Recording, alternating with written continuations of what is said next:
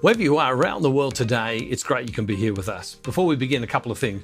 Don't forget, if you're new, you can go straight to brucedowns.org or thecatholicguide.com and click on the Lent Daily Devotional, and they're there every day, 24 hours a day.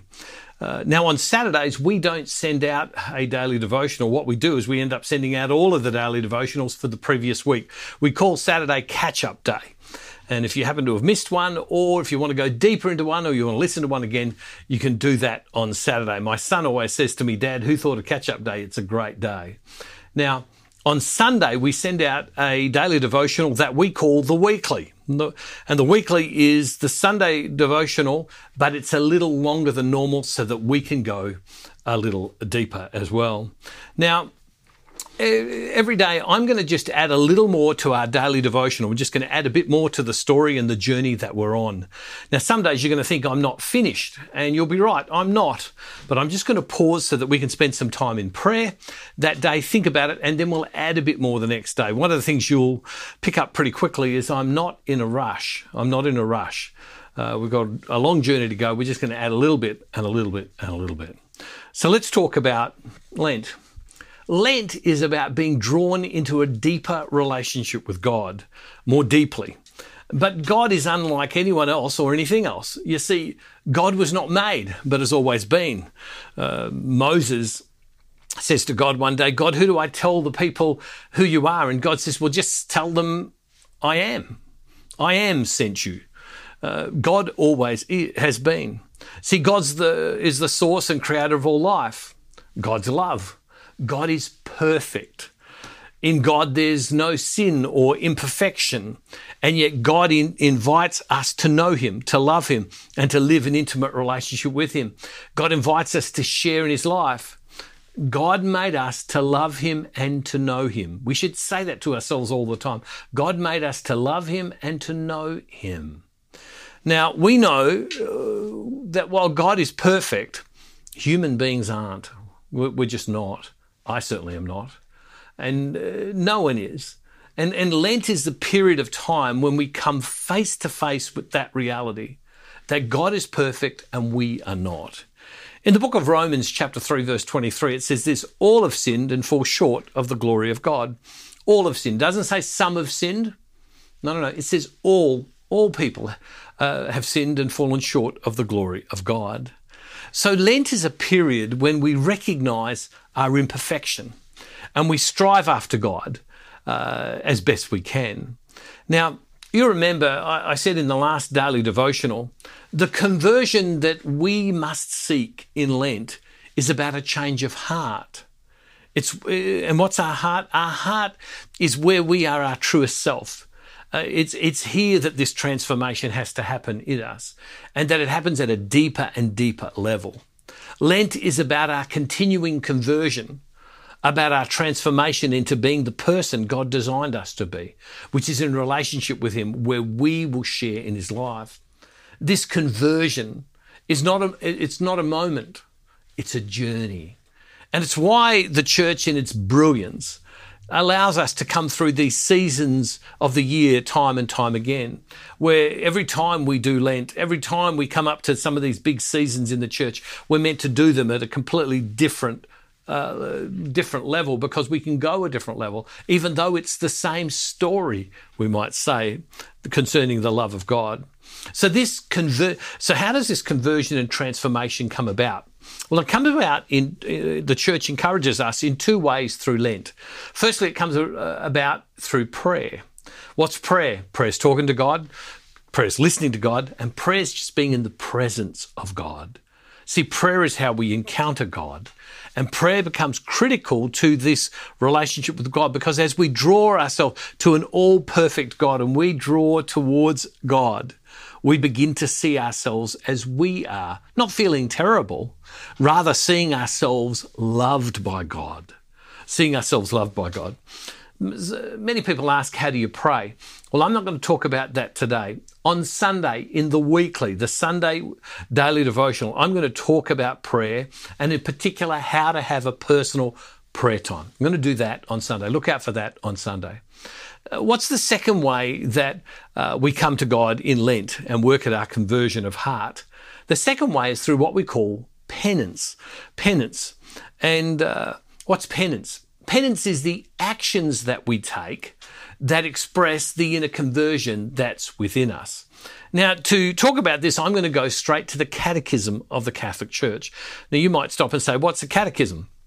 And for those who aren't sure, a catechism is like, in the Catholic world, is a summary document. It's a summary of all the things that we believe. It's based on the scriptures. It's based on the teaching of the church fathers. It's based on the magisterium, or the leadership of the church, as it's called. It's based on the revelation of God through history to us. And it's kind of, sometimes you stop and go, what do I believe? Well, the catechism is a summary of it all. And it sits upon particularly the scriptures. So penance is this interior conversion of heart toward God.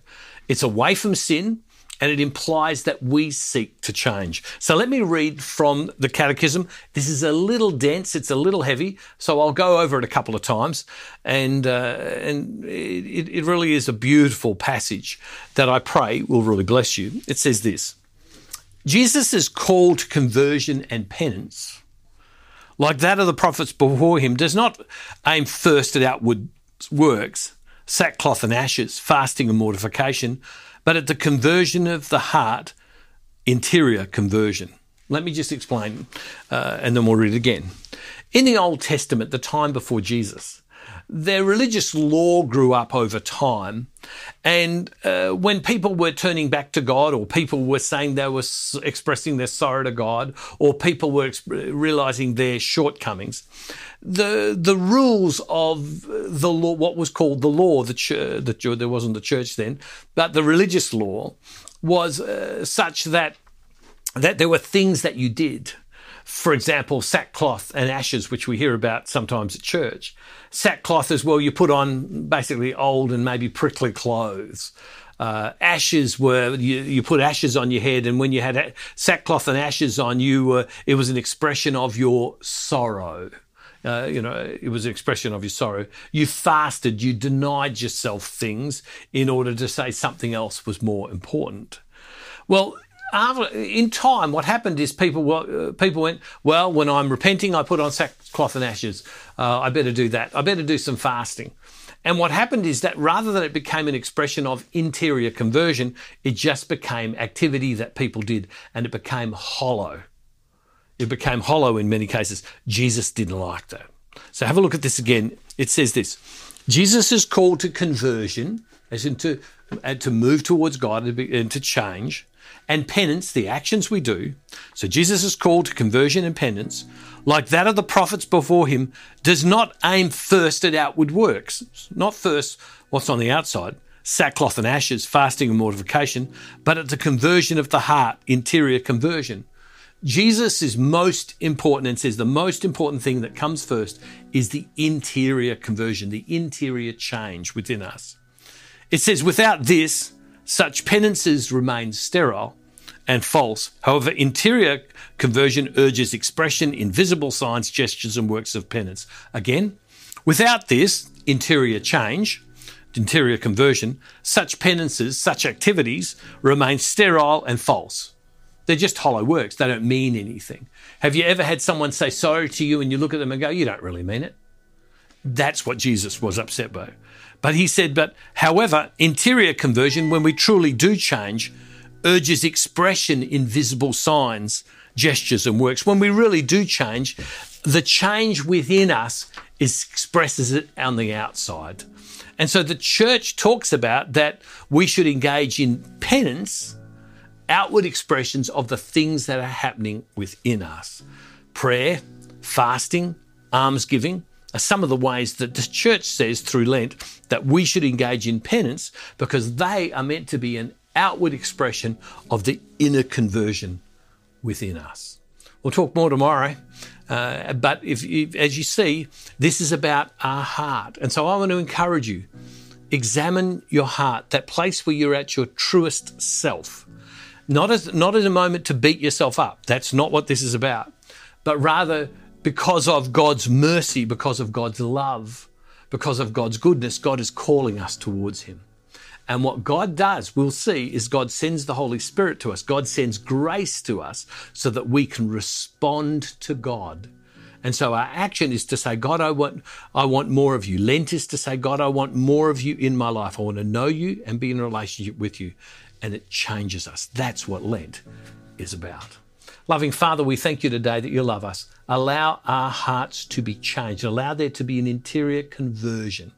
Lord, allow the things we do not just to be hollow and false, but rather to be outward expressions of what's happening within us. And Father, we make this prayer in the name of Jesus through the power of your Holy Spirit. Amen. Hey, God bless you all, everybody. See you next time. And don't forget, wherever you are, God is never far from you.